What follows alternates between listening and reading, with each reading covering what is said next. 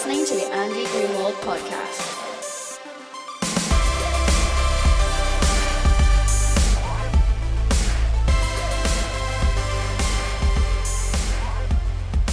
Hello, my name is Andy Greenwald. This is my podcast. Today's episode is a great one. I got the chance to speak with a legendary Hollywood producer, the CEO of Valhalla Entertainment, Gale and Hurd. She came in today to talk about her new project, which is a USA series called Falling Water. The show premiered last week on Thursday nights at 10 p.m. Eastern. You can catch the second episode tomorrow at 10 p.m. Eastern on the USA Network. It is a very stylized, very trippy story about three people who maybe can share the same dream. It's a beautiful show. It is a very dense show. It's a very intense show. I was excited to talk to Gale about that, but I was also very excited to talk to her about the length and breadth of her really amazing career, from starting with Roger Corman, first as an assistant, and then eventually learning the ropes of production, where she met James Cameron. She went on to co-write The Terminator with James Cameron, produce the film. She also, of course, did Aliens, Terminator 2, The Abyss, a movie that I still ride for and forced her to talk about during this interview.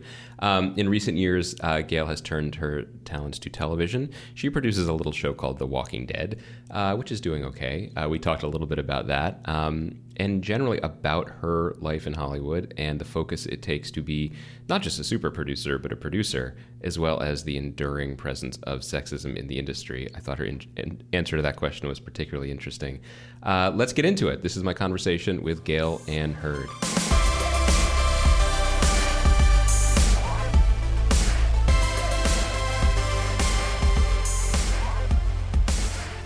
Gale and Hurd, thank you so much for joining me.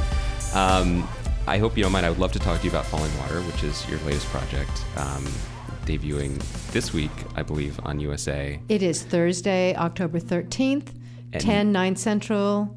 And we're going to be airing this post that, but just ahead of the second episode. So okay, I think good. I can say you can tune in for the second episode tomorrow, although I highly recommend watching the first episode first, because it might be a little bit tricky if you don't. It is a serialized show, so it tends to be helpful to have caught up before you take the next installment. I have to say, I've seen 2 episodes of the series, and the thing that was most fascinating to me was what was chosen for the previously on Falling Water segment, because I had no idea what was going to be picked out as relevant for the next episode, because there's so much.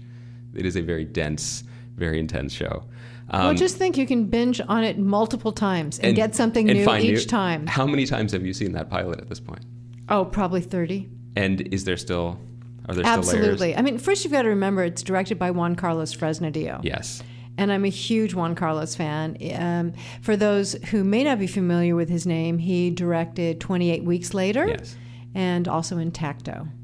It is a gorgeous piece of filmmaking. I'll say that first and foremost. And we will, I hope, talk about other aspects of your career later on in the interview, but I do want to talk about Falling Water, because this is, as we're alluding to, a very, very ambitious piece. This is basically a show about dreams. It is very, very hard to talk about dreams, I find, in real life, let alone make art about them. So can you talk to me a little bit about what, I guess a 2-step question, what intrigued you about the project, and then what made you believe that you could actually make a show out of it? I've always been interested in dreams and also in sleep, because at times I'm a complete insomniac. Yeah. And when I was at Stanford, my alma mater, I took a class called Sleep and Dreams by Professor William C. Dement. It turns out that one of the creators of the show, Blake Masters, was also at Stanford a number of years after me, who'd taken the same class. Wow. And it clearly stuck with us. And not only that, but his mother, as well as the late co-writer, Henry Bromell. Henry Bromell, yes. Both their mothers were psychotherapists, apparently Freudian and Jungian. Huh. So, obviously, dream imagery is really key to both psychotherapy. Right. So still, though, they've written the script, and so we should, just to backtrack, Blake Masters had worked with Henry on, did he work on Homeland with him? Is that where they had crossed paths? I think they worked together on Brotherhood, which was Blake's show. Right. And Henry Bromell was a titan in TV writing, and I got to meet him once, and just a brilliant man who passed away far too soon, worked on the script together. The type of work that would go into something, I mean, writing a pilot for any project is challenging and fraught with its own demands, and you have to write something that plays in the moment, then also potentially could lead to 5, 6, 7 years of storytelling. But something this dense, this ambitious, has to have, I would imagine, a whole other level of thought behind it. So what were those early conversations like with those guys about what this could be, what it needed to be in order to be sustainable? Well, the first thing is making sure that it was rooted in things that people care about. Right. In other words, our three central characters are all seeking something we can all relate to. Right. If you've got a metaphysical show that gets too heady, right. Then you're just layering metaphysics upon metaphysics. And we watch TV to connect with characters. That's true. At least I do. No, I think that's what connects all TV shows, even if they're very disparate in tone. We always want to fall in love with the world and spend time with people we like, regardless of their circumstance. So each character is seeking something that's missing from their lives. Tess, who's a trend spotter, is convinced she's had a baby because she's seeing this boy in her dreams. And yet there's no evidence that she's ever had a baby. And then the character of Burton, who is a fixer, sort of a security guy who fixes problems that executives at a financial services company might get into, is madly in love with a woman he's having a passionate affair with, but he can't find evidence that she exists, but he's connecting with her incredibly deeply in his dreams. And then Taka, who's a police detective, nicknamed the Hunch, has a catatonic mother, and he's trying to connect with her, and he sees her in his dreams. Well, it turns out they all share something in common that not everyone has, which is that they are powerful dreamers. In other words, in the show, we say that if you're a powerful dreamer, you can leave your dream and enter someone else's. Not all of us can do that. Is the idea of being a powerful or more powerful dreamer than someone else based on science, or is that where the fiction starts to take over? Not the entering other people's dreams specifically, but the idea that some people dream more viscerally than others.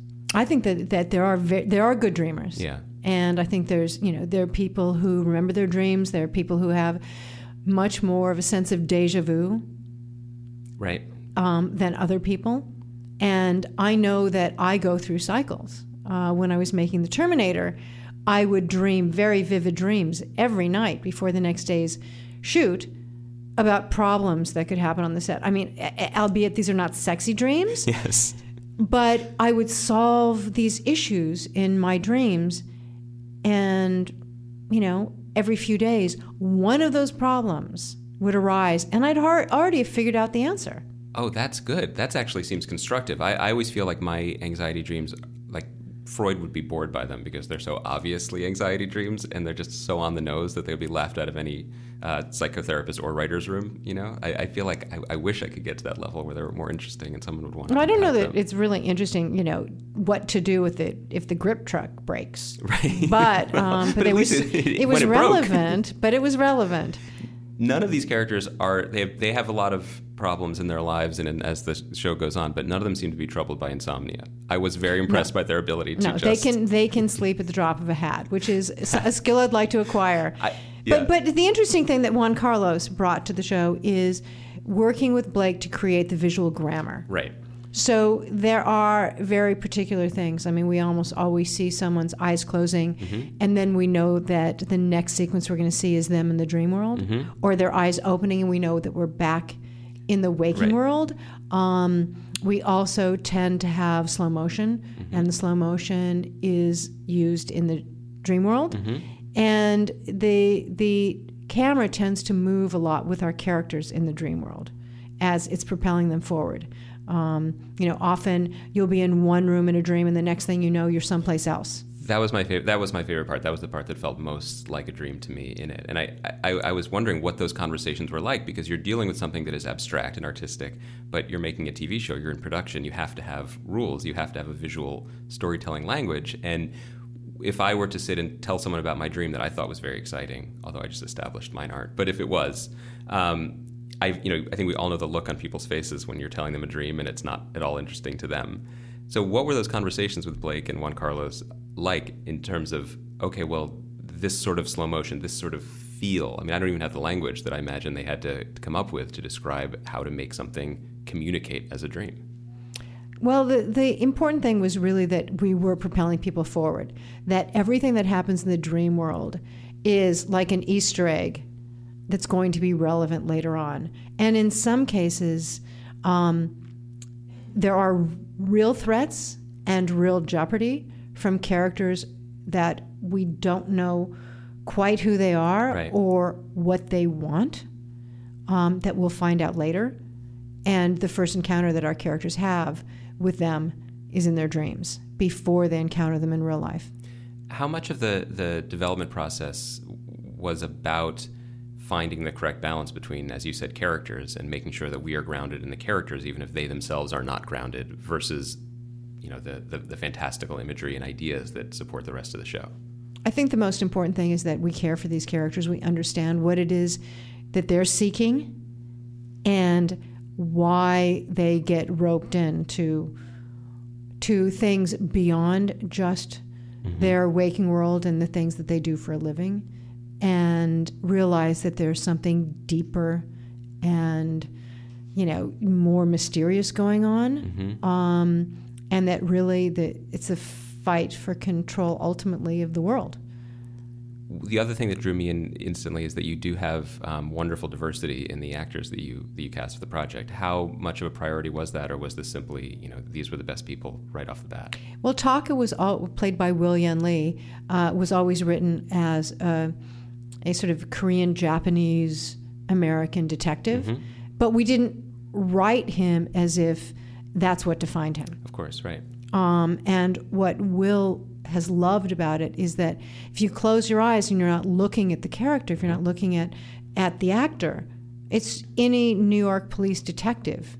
It wasn't just written for someone, It does ultimately, it's important because at the end of the day, we're dealing with someone who has their own issues. There are issues with their mother. And that's always going to be defined by our cultural background. But it's not the most important thing about the character. And Will was saying he's never played a character like that. In the past, his cultural background has always been the reason for his character's existence in a show. And with David Ajala, who plays Burton, the security consultant, it was written for a white actor and a white American actor. And when we saw his audition, we said, he's the perfect Burton. And let's incorporate the fact that he's British into the character and write it into the show. Yeah, it actually helps, I think, in the way that he's othered from his context, from that he's in what appears to be, at least in the first 2 episodes, an all-white, very American, good old boy kind of office, and he's the one tasked with watching them. Yes, I mean, the masters of the universe, really, the financial services. And you're right, he is an other. Yeah, which I think this show steers into smartly. I imagine, I imagine a lot of things. I don't know the life of a producer the way you do, clearly, but I imagine it would be possible in project to project to take a macro view of everything and be looking at everything, or to really have fun losing yourself in the weeds and the specifics of each individual project. And one of the things that I appreciated most about Falling Water was the level of detail and care that went into finding, and not finding, but recreating the sort of freak folk LP that plays a role in the second episode that people will be able to watch tomorrow, assuming they listen to this when we put it up. Everything down to sort of the aged LP cover. Am I right in thinking that sort of thing can be fun for a particularly obsessed producer or production designer? And then how much work ends up going into that? Well, it's something actually that Henry, before he passed away, and Blake talked about a great deal. Wow. And it really is mind-bending, that particular element of the show, if people are paying attention. And it was so much fun. I mean, really, it was inspired by Bob Dylan, and and music, and the audio of the show is incredibly important. As Blake likes to say, there's one sequence that took us 6 hours to shoot, that took 4 hours on the dubbing stage. Wow. To dub. And that's how important. So anyone who has a fantastic audio system at home, the show was meant for them. Where were you in the development when Henry passed away? How far along was the project? Literally, we'd had our first meeting 2 weeks before. Wow. I'd read the script. We'd met. I said, I love this. I had a few notes. They had gone away to talk about them. We were going to be meeting again the next week. And then I got the phone call from Blake that he'd passed away. And we put the project on the shelf for a year. It was too difficult. I mean, I didn't know Henry well. Mm-hmm. Blake was incredibly close to him and just couldn't focus on it. And then we realized, this is a show that will live on. Henry lives on through the show. And he lives on also with a co-creator credit, and he's in every episode. His name is right there. From talking to people like Alex Gonzo, who worked closely with Henry on Homeland, and from my brief time with him and other people who've worked with him, and just from looking at his CV, it's pretty clear how gifted he was, and also specifically the role he played with a lot of other writers and showrunners, younger writers and showrunners, sort of keeping them on a character track, keeping them true to who these people were and their motivations without, not keeping an eye on the trees and not just the forest, basically. This is a show that is a very large forest that has a lot of trees. Going forward, and obviously you're only in the first season of the show, what do you think Blake has been able to do, or what is he prioritizing in order to do that going forward on this project? Well, literally with every episode, he has that conversation with himself as if he's in the writer's room with Henry, saying, what would Henry do?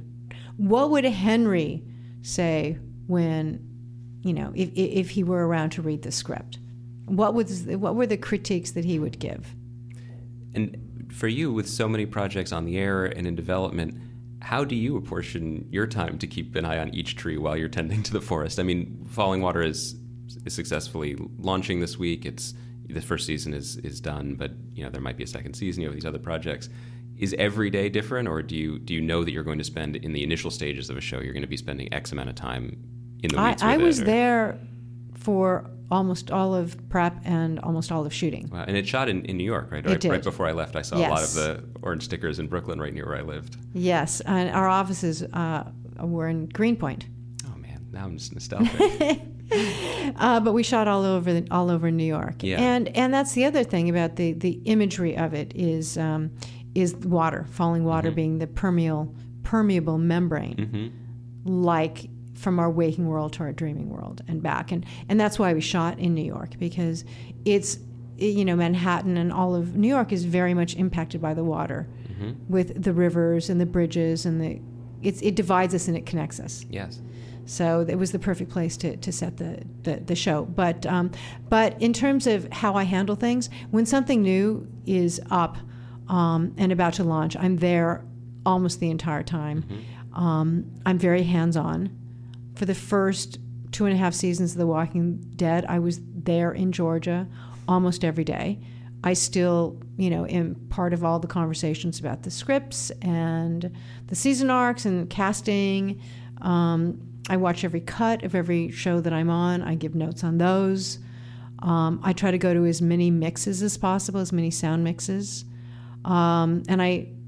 That's probably why I don't sleep much.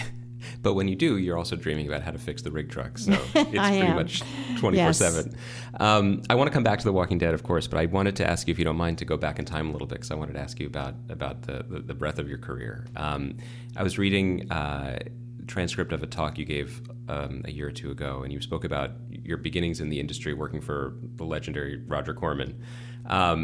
And you talked about an interview you had with him, and I believe, and stop me if I'm getting any of this wrong, please, but that he had an opening for an assistant position, but that he didn't ask you the questions you had prepared for, and the questions you thought you were going to get were about typing, how many words per minute you could type, but instead he was asking you more about bigger picture questions. Is that fair? Oh, he was very to the point. He basically said, what's your career track and what do you want to do? Yeah. Ultimately. And as a woman in 1978, you essentially thought you were applying for a job as his executive assistant for life, hopefully. Right. And hopefully you'd get that job. Right. And that's not the way Roger looked at anyone, male or female, coming in to his, fantastic little factory. It was, the acknowledgement. He is today even so self-aware that he assumes that he's a way station and that you'll move on. Yeah.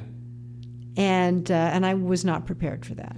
Was that partly because do you think more because he was sort of forward thinking, or because he was just always so understaffed and always making so many things? I mean, there's no way you could say that. I mean, there is literally no one else in the business that would ask someone, ultimately, did they want to be a producer, a director, a writer, you name it. No one would have asked that of a woman other than Roger Corman in 1978. Because he was the only one who was willing to even the first time I worked on set, which was on Humanoids from the Deep, there was a woman director. Yeah. I mean, talk about a really, really rare animal. It was the woman director back then. Women were writing, editing, directing, editing trailers. COO was Barbara Boyle. So it was literally not the greatest foundation for me as to what I was going to expect later on in my career, because I assumed that it was a gender-neutral business. What was the atmosphere like? Was it like a pirate ship that everyone was on, or did it feel like a bubble in the sense that you were all working on the same thing together, and as you learned later, it was not reflective of the industry? It was really a bubble, because I would go to MGM, which is now Sony, to the lot. That was the only time I would go on to a real studio lot, because that's where the MGM lab was. And when I was head of marketing, I'd go there to preview various cuts of trailers, etc. But other than that, I mean, I had no interaction with anyone working at a quote-unquote real studio. Mm-hmm. Do you think that the way that he operated and the amount of production that he was working on, is there any line you can draw between that and working in television, just in terms of the demands of the production schedule and the sort of never-ending? Well, even on a Roger Corman show, you got more than 20 days to shoot something. Right, and that's different. Falling Water, 7.5 days per episode, and Walking Dead is 8. I mean, it's crazy. But it is still good training, because you don't have enough time and you don't have enough money. And that's great. And that's great preparation for television. I do feel like that's one of the least understood aspects of television to this day, which is that as we cover it and talk about it and come to expect cinematic excellence in just about every hour or half hour of television we watch, the production reality. Well, that's why there really should be split categories again. I mean, back in the old days of the cable awards, there were, if you were basic cable, it was a different category than premium cable. Right. Because premium cable and streaming, I mean, Game of Thrones has 23 or more days to shoot an episode, and weeks of post. And they're shooting in 3 different countries. And we don't.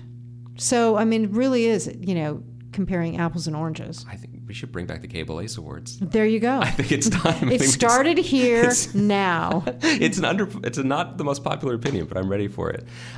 You talked about what the industry was like for a woman in the 70s, and I'm curious about that specifically, because obviously, one thing you hear about a lot is that, there are racism persists, sexism persists always, but there are different flavors of it. There are different gradations of it. How would you characterize the sexism that you encountered in the industry in the 70s and 80s versus the 90s or versus today? Obviously, your circumstance has changed. Absolutely no different. It's not changed a bit. Across the board, the way it's expressed, the way it's played out? Oh, yeah, absolutely. And people who think it's changed must be men who are deluding themselves. Right. Well, so for me, this is not in the necessarily in the film business, but one thing that I can't get out of my head of recent events is that picture of Roger Ailes and Rudy Giuliani outside of Trump Tower in the car, smoking cigars, literally like cartoon villains. And I'm like, oh, this isn't a black and white film. This actually is the face of that entrenched culture, and there it is, and it was always there. It's still there today. Even if it was hidden behind, whatever social niceties it had been hidden behind, it's just there. And, we all have to go through, I assume you do too, sexual harassment seminars. Right, of course, yeah. So I have to do it before the premiere of every season on a show. And it's hilarious because, when they talk about that kind of harassment, I'm thinking, the fact that we're still talking about it and these are current examples. It really hasn't changed. There's the expectation that we're going to be civil to each other, and that grown women in their 40s and 50s won't be called sweetie or honey or girl, but we are. So it's not the same as a guy being called dude. No. Although, I mean, I don't know anyone who would call Roger Ailes or Donald Trump dude. No, probably not. I certainly wouldn't like to. Well, one thing that you have been able to do, among many other things in your career, is give women directors a chance to direct on TV. And there's been a lot of overdue reporting on that enormous disparity, disparity that exists certainly in the cinema as well. And yet, we talk about the early days of Walking Dead and Michelle MacLaren, who I think is one of the best directors working, full stop. Breaking Bad, Game of Thrones, Walking Dead. I don't know what her career goals are, but the fact that she hasn't directed a motion picture is she was offered one, right? But she turns out, at least in her initial discussions, actually didn't have the same amount of freedom that she had directing television. That's interesting in terms of creative freedom and creative choices. Do you feel that are you in a position? Do you give people advice about how to handle sexism in the industry, or is it just? Or is your advice just what you just said? If you've gotten to the point that you're working continuously, you already know how to deal with it.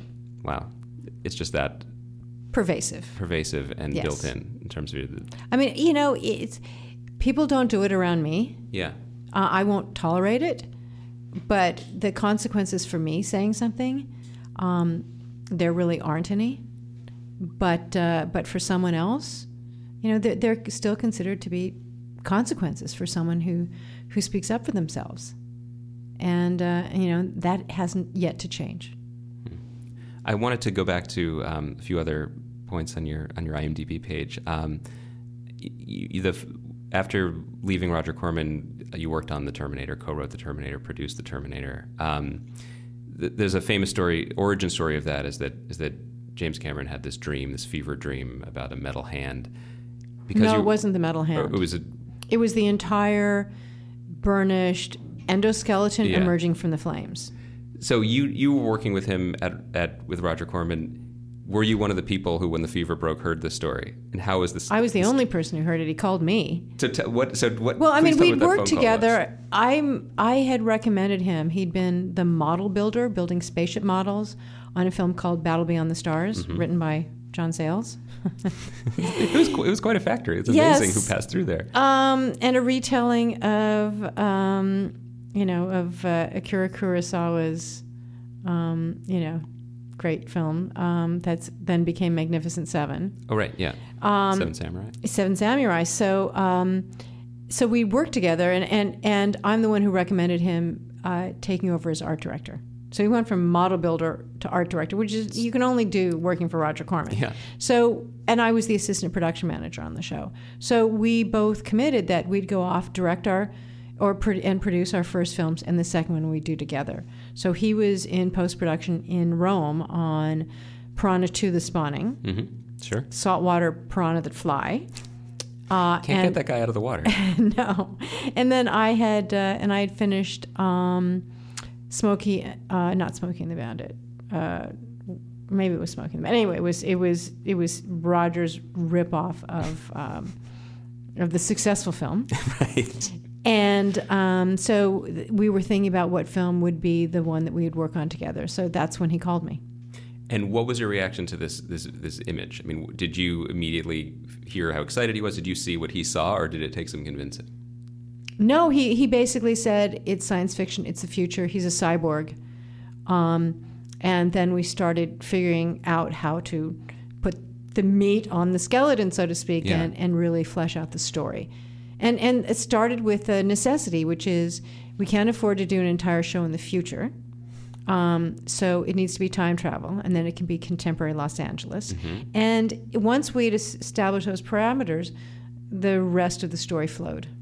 It's amazing because the movie is such a touchstone. People love it so much, and it spawns so many sequels and other stories that essentially was when you hear about the production, it's like a low budget film. I mean, the work that you had to do. Of course, it was a low budget film. I mean, we shot it in 50 some odd days on a budget of direct cost $5.6 million.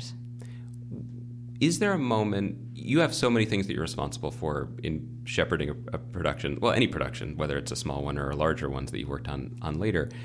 Is there a moment in each production, or specifically to the Terminator, where you allow yourself to think, we've got something. Oh, maybe this is something. No, I mean, listen, the first screening that we had, people said it was a down and dirty exploitation film. They were embarrassed to have funded. But these are people who funded it who said this. Oh, yeah. I thought you meant like a public screening. No, and that it would be out of theaters in the first 2 weeks, and that's why they wouldn't put any advertising money toward a second week, because there wouldn't be a third one. I did read that it was sort of not dumped in theaters, but it was snuck into theaters, and it did okay for a week, and then it fell behind George Burns' "Oh God, You Devil" in the second week. No, it actually climbed 5% the second week. Oh, it came up, but still George Burns was lording over Schwarzenegger briefly. I don't know. It's a funny time in Hollywood, I think, when that would be possible. There was another quote I wanted to share with you, because after Terminator, you went on to work on Aliens, which was a little bit of a bigger production. It was $14 million. So yes. It's more than double. More than double. And this is your quote here, but people said they looked at it as if, Terminator was a low-budget film, but Aliens is a big studio feature, as if there was a different set of skills needed. And you said the skill set is transferable. So when you're talking about the skill set being something you can transfer no matter what you're doing, I imagine it's the same skill set you bring to television. What is that skill set? How would you describe it? Well, I think you have to be a jack of all trades. Right. You don't necessarily need to be a master of any.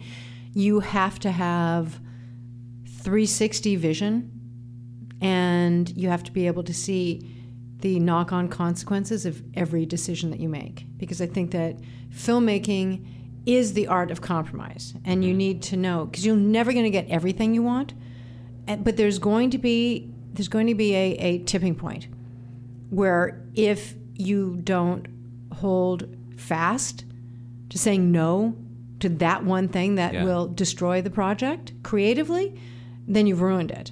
So you have to know all of the compromises you can make up to a certain point. Is there different compromise ratio between film and television? Because the version that I'd always heard is that, TV, it is essentially imperfect. You move on to the next one. You have your 7 or 8 days. You just have to keep moving. Whereas filmmakers, there are filmmakers who I believe would say, who wouldn't agree with what you said in terms of it being a medium of compromise. And they won't be working much longer. Or is it that it's the job of a good producer to sell the compromise to these filmmakers and make them feel like it was their idea to begin with? I mean, how much of it is... Well, I mean, each filmmaker is completely different. You can't just... There are no gross generalizations as to, what works best for a particular filmmaker, whether it's television or features. Right.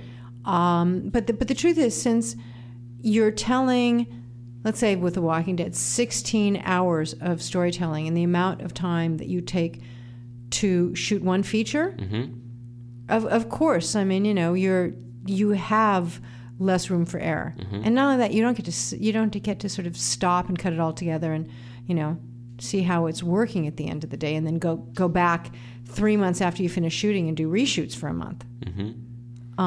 So you have to be write more, and you have to be able to make the right decisions in the moment, because there's going to be a knock-on effect in television in a way that you don't have in features. Well, this might be a minority opinion, but of the films you collaborated on with Cameron, my favorite might be The Abyss. How do you remember that period? Because that had to have been an extremely challenging film to make, just logistically. Well, we fondly referred to it as the abuse. It was impossible. Yeah.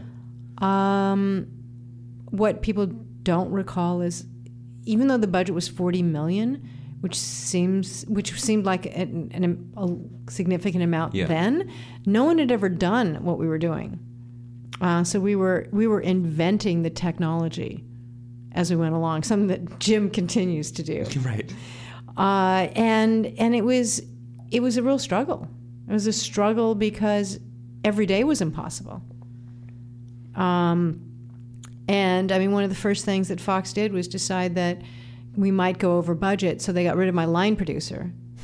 So we had, at one point, 5 different units filming, and it was myself and a UPM. And that was it in terms of the producing team. You know, we were shooting 6 days a week with a non-union crew. Wow. In rural South Carolina. I think it's a testament to what the balance that we discussed earlier and the balance you try to strike in your projects, though, that for as enormous as that movie was and as enormous as the ideas in that movie were, the moment that I never stopped thinking about is the resuscitation scene. That's still my go-to reference often when I'm thinking as a writer or as a critic or something. I think about that scene all the time, and you know that's the $40 million didn't go into that scene. That was the writing and the acting and the way it was shot. But it becomes as crucial. Well, I mean, as if you look else. at it, there's the moon pool in the background. Yeah, that's significant. Right. Obviously, the way they drown, the way that she had to drown, that took us 4 days to shoot. The water rising in the submersible. Yeah. I mean, all of those things that go into getting to the point where she needs to be resuscitated are incredibly expensive. Of course, yeah. And technologically difficult. When I look back and I think, my God, we were crazy. But, we were all able to take on the challenge. And the most surprising thing really is that the one thing that Fox never asked us about was, the water snake, or as Jim calls it, the pseudopod, right? The NTI being able to control water that turns into Lindsay's face. No one had ever done that kind of CGI before. And Dennis Murin at ILM took over a year off to learn how to create that level of 3D CGI. Is it part of your job in the moment, if other people start to notice that this is crazy, to be poker faced and say it's not crazy? No, you have to be a magician. You have to say, no, look over here, and you refocus them. Yeah. So that the one thing that you don't have answers for yet, they haven't asked about that. They don't look at that. Do you look back in general, or do you go back to these films and look at them, or are they too awash in the specific memories of making them? This was the 30th anniversary of the release of Aliens. Yeah. So we had a panel at Comic-Con in San Diego. There was a screening. And then in November, they are going to be showing the film while the symphony plays the score, the fantastic James Horner score, God bless his soul, in Royal Albert Hall in London. And we're going over for that. And those kinds of celebrations are fantastic. But I don't have a Gale and Hurd Film Festival that I run for myself every year. That you curate on Blu-ray and you move on. A lot of the films we're talking about are helped create this idea of what a sci-fi blockbuster, what a genre blockbuster could be. And basically the lingua franca of filmmaking now is sci-fi genre blockbusters. That's what gets made. And I find it noteworthy that you found a different kind of creative freedom and certainly professional excitement working in television. Is there a correct correlation to be drawn here, or? I think the interesting thing is that television is a producer's medium and features are still a director's medium. Mm-hmm. And that's why it's really rewarding for those of us who are producers.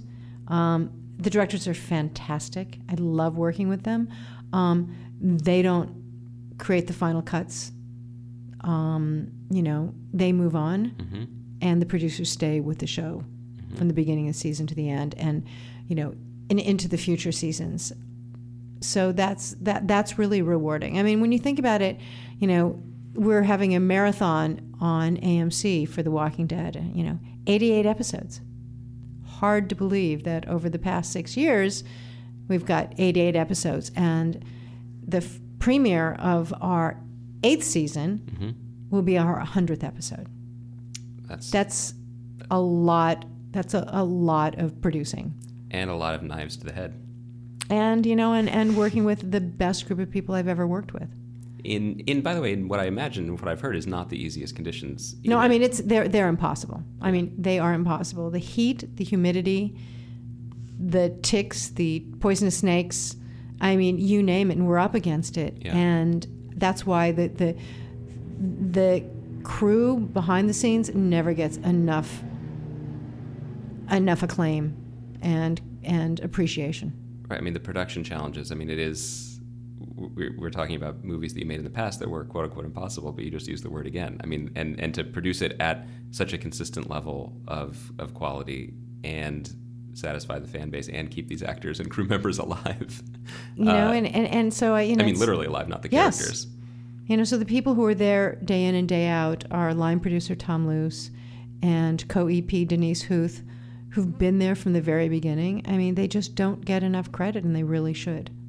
Before we go full into The Walking Dead, I wanted to ask, just in your take on the lay of the movie business right now, because there's this. It strikes me that you couldn't make the Terminator now because everyone wants to make the Terminator now. What I mean is you couldn't. Everybody wants to have the killer app or the piece of IP that can dominate and inspire many sequels and et cetera, et cetera.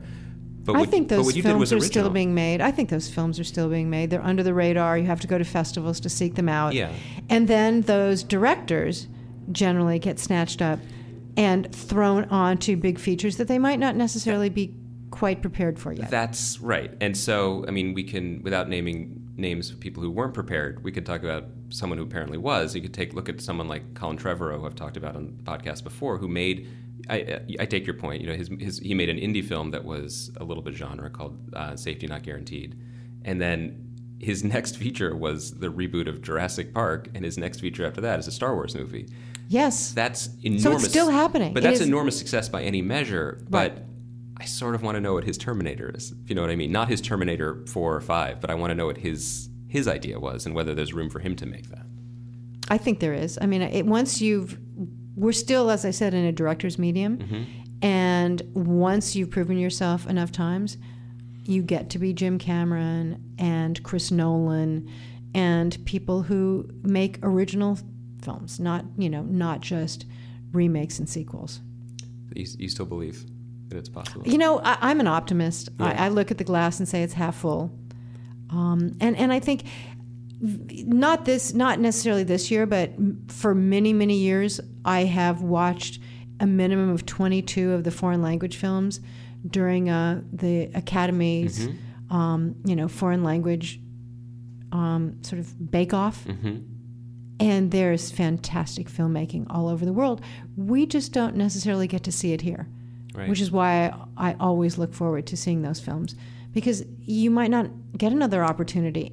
And they are so powerful and speak to the human condition. And,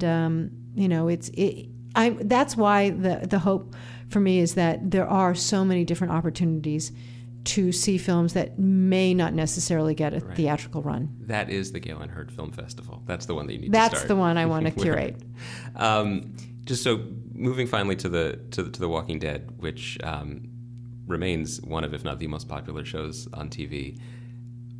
Now, a few years into it, it was I remember a few weeks, moving back, I remember a few weeks after it premiered, I talked to Sean Ryan, the great TV producer and writer, and he said that he feels like this was TV's Jaws moment, in the sense that no one knew they could do this, and no one saw it coming, and now it's going to change everything in terms of what's possible. And yet, the property, I mean, Robert Kirkman's comic book existed and had a devoted fan base before it became a television show. But the property passed through, I believe, NBC, passed through FX. It was there. It was there to be taken, and it just needed, the right combination of someone who can communicate the vision and the network ready to take a chance on it. Why couldn't people see it? Why was it hard? I think there are a number of reasons. I mean, the first one is when you consider a successful comic book, except for rare exceptions, I mean, that's selling 30,000 yes. issues a month. Yes. So if you go, oh, wow, that's big, I mean, and you look at how many people you need as viewers, that doesn't necessarily translate. It's more than 30,000, yeah. But it wasn't back then. Yeah. Yeah, no, for viewers, yes. So, So I think there was reticence there. that the IP might not be as well known and certainly might not travel well because it is an international business now. And there had been what I thought was a really excellent pilot, actually starring Ray Stevenson, who I worked with, called Babylon Fields, I think. That was a zombie pilot that didn't go forward, and people thought, well, they've tried that, it didn't work. Right. So throw out the baby, the bathwater, the bathroom, the whole house. Exactly. Okay, we tried that, it didn't work. Everyone had seen that pilot, and they thought, okay, how do you sustain it? And they didn't think, well, this is a successful comic book that's been going on for years and had been at that point. And the creator's sustaining it. And not only that, it's growing bigger and bigger. It had, I think, the first year or maybe the next year, it won the Eisner, which is the Oscar for, the equivalent for comic books. And so it was not only commercially successful, but critically acclaimed. And it had a fantastic cast. What I think people couldn't get past is that it's a show about the characters. It's not about the zombies. Right. And they were always like, literally, how do we keep the idea of, zombies at a certain point won't be scary anymore? Well, if you'd actually read the comic book, you'd realize that very quickly it's established that that the greatest fear that we have to face now or in a zombie apocalypse are other people. Right. That's the killer app of the comic and of the whole idea. As the characters become more accustomed to the world, the zombies become they're a force of nature. It's a tornado, it's a thunderstorm, but that's not what's going to get you. I mean, it might get you. Sometimes it does get them. I shouldn't say that, but that's not the thing that's the worst in the world. So when did you come onto the project? When Frank had been involved with it before because he was involved in the NBC version. This is Frank Darabont who adapted and steered it. And he and they had rejected that as a pilot and had been sent everywhere, and it was the rejection slips like you would get, I suppose, if you had a manuscript you'd sent to publishers. And he didn't even want to hear about it when I called and said, look, let's see. He didn't have the rights at that point. We went down at Comic-Con because at the time Robert Kirkman still lived in Kentucky. And we met with him, and ultimately everyone reached an agreement, and we took it into AMC. And I knew we were probably going to have a more open audience because the executive, Jeremy Ellis, who we took it to, when I said, I got this crazy idea, The Walking Dead. And when he said, you mean Robert Kirkman's The Walking Dead? I thought, wow, this is going to be a receptive audience. And what we also didn't know at the time was that AMC was looking for programming in their FearFest block. Yeah, I think people don't realize that one of the reasons AMC picked the shows that they picked was that they had this library of movies, and they wanted to be able to program alongside them and launch. Well, it was also new properties with the properties. Even that they more had the importantly, had their highest ratings of the entire year, more so than Mad Men and I think Mad Men was the only one that was on, and then Breaking Bad. But they had, as they call it, more eyeballs. Yeah. And so if you're going to promote something, you want to promote something to an audience that's first of all receptive because it's a similar genre, and secondly, you're reaching the most people. So tell me the story of the morning after the premiere when you got the ratings, or when you first started to hear about the ratings. I don't remember, to be honest. All I knew was that meant that maybe we got to keep doing it for another season. Those were our ambitions. Our ambitions were not to be the biggest show on television, but to be able to continue making it for at least another season. Pretty clear. I think it was pretty clear early on that you would be able to make it for more than another season or two. But the figures were great. Yeah. Especially for AMC. Yeah. We didn't realize that they would climb. Keep growing and growing and growing. There were very few examples of shows, especially serialized, that would more than double in viewership. Of those 88, you said you're up to 88 episodes now. Of those 88 episodes, what stands out to you as what story on that show or moment are you most proud of? or development or character? What do you hold up in that? Because I mean, there's just so many. I mean, it's hard, but I think one of the episodes that resonates with me is The Grove, which is the episode when we have the, sadly sociopathic little girl who's convinced that the zombies, the walkers, are really not bad, and she's going to prove it by killing her sister, and her sister will come back and everything will be fine. And there are no child psychologists working in the zombie apocalypse, at least that we've encountered. Not yet, anyway. And so Carol, who's really taken these girls as her surrogate daughters because her daughter has already succumbed, has to kill Lizzie. And then in that same episode, and beautifully brought to life by Melissa McBride, and then the character of Tyrese, Chad Coleman. You've got two people. The character of Carol had killed his girlfriend, thinking that she could stop a contagion at the prison. So she essentially killed someone who was sick in cold blood, thinking that it was the right thing to do. And Tyrese, who went into a violent rage over this unnecessary death in his mind, forgiving her for that, for everything. And that, to me, is the kind of thing that you never think you're going to see in a story about the zombie apocalypse. I'm glad you mentioned Carol, just because for me, I think that the development of that character and the performance by Melissa McBride is probably my favorite thing about the show ongoing. It's such a surprise, if you had watched the first few episodes, what that character would be, what that character could be, and what she could deliver in that performance. Was it that way behind the scenes as well, or was there a larger plan in place? Let's put it this way. Melissa McBride had been in Frank's film The Mist. She'd given up acting. She was working in a casting department in Atlanta. And she was like, he said, I wrote this part for you. You have to do it. And she said, yeah, but you can write me out, right? I mean, this is one show where you can be written out pretty easily. Yes. and Frank was like, well, she's still alive in the comic book. But he had to make that promise to Melissa. Yeah. I mean, here she is still with us. But at that time, it was not a career that Melissa planned to continue. And what a loss that would have been. Oh, absolutely. No, I think she's really, really. I mean, if there's any sort of, the fans always are upset that we don't get nominated for Emmys. To me, that's not why we make the show. But I think overlooking her performance and not even getting a nomination, that's the one thing I think that probably seems unfair. Is there a part of making The Walking Dead that makes it the ultimate producer's show? Because if something isn't working out, you can always excise them pretty easily.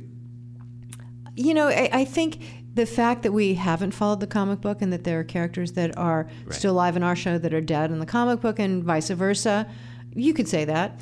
But you never go so far as to say it's like, cut a page out of the comic book of a character's death and slip it under the dressing room door just to keep them honest. No. I mean, the great thing is, for the most part, none of the actors wants to be killed off. Right. And when they get the phone call from Scott Gimple, the showrunner, and he explains to them that their journey on the show is coming to an end, they go through the multiple stages of grief,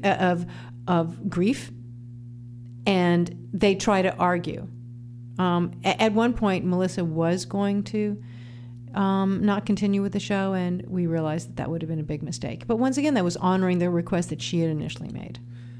One of my, and I'll let you go in a moment, but generally one of the reasons why I love TV so much as a fan, as a critic, is the fact that it's constantly evolving and constantly changing, and that you can watch something get better, you can watch something get worse, and sometimes that's even more interesting, and then you can watch it rebuild into something completely different.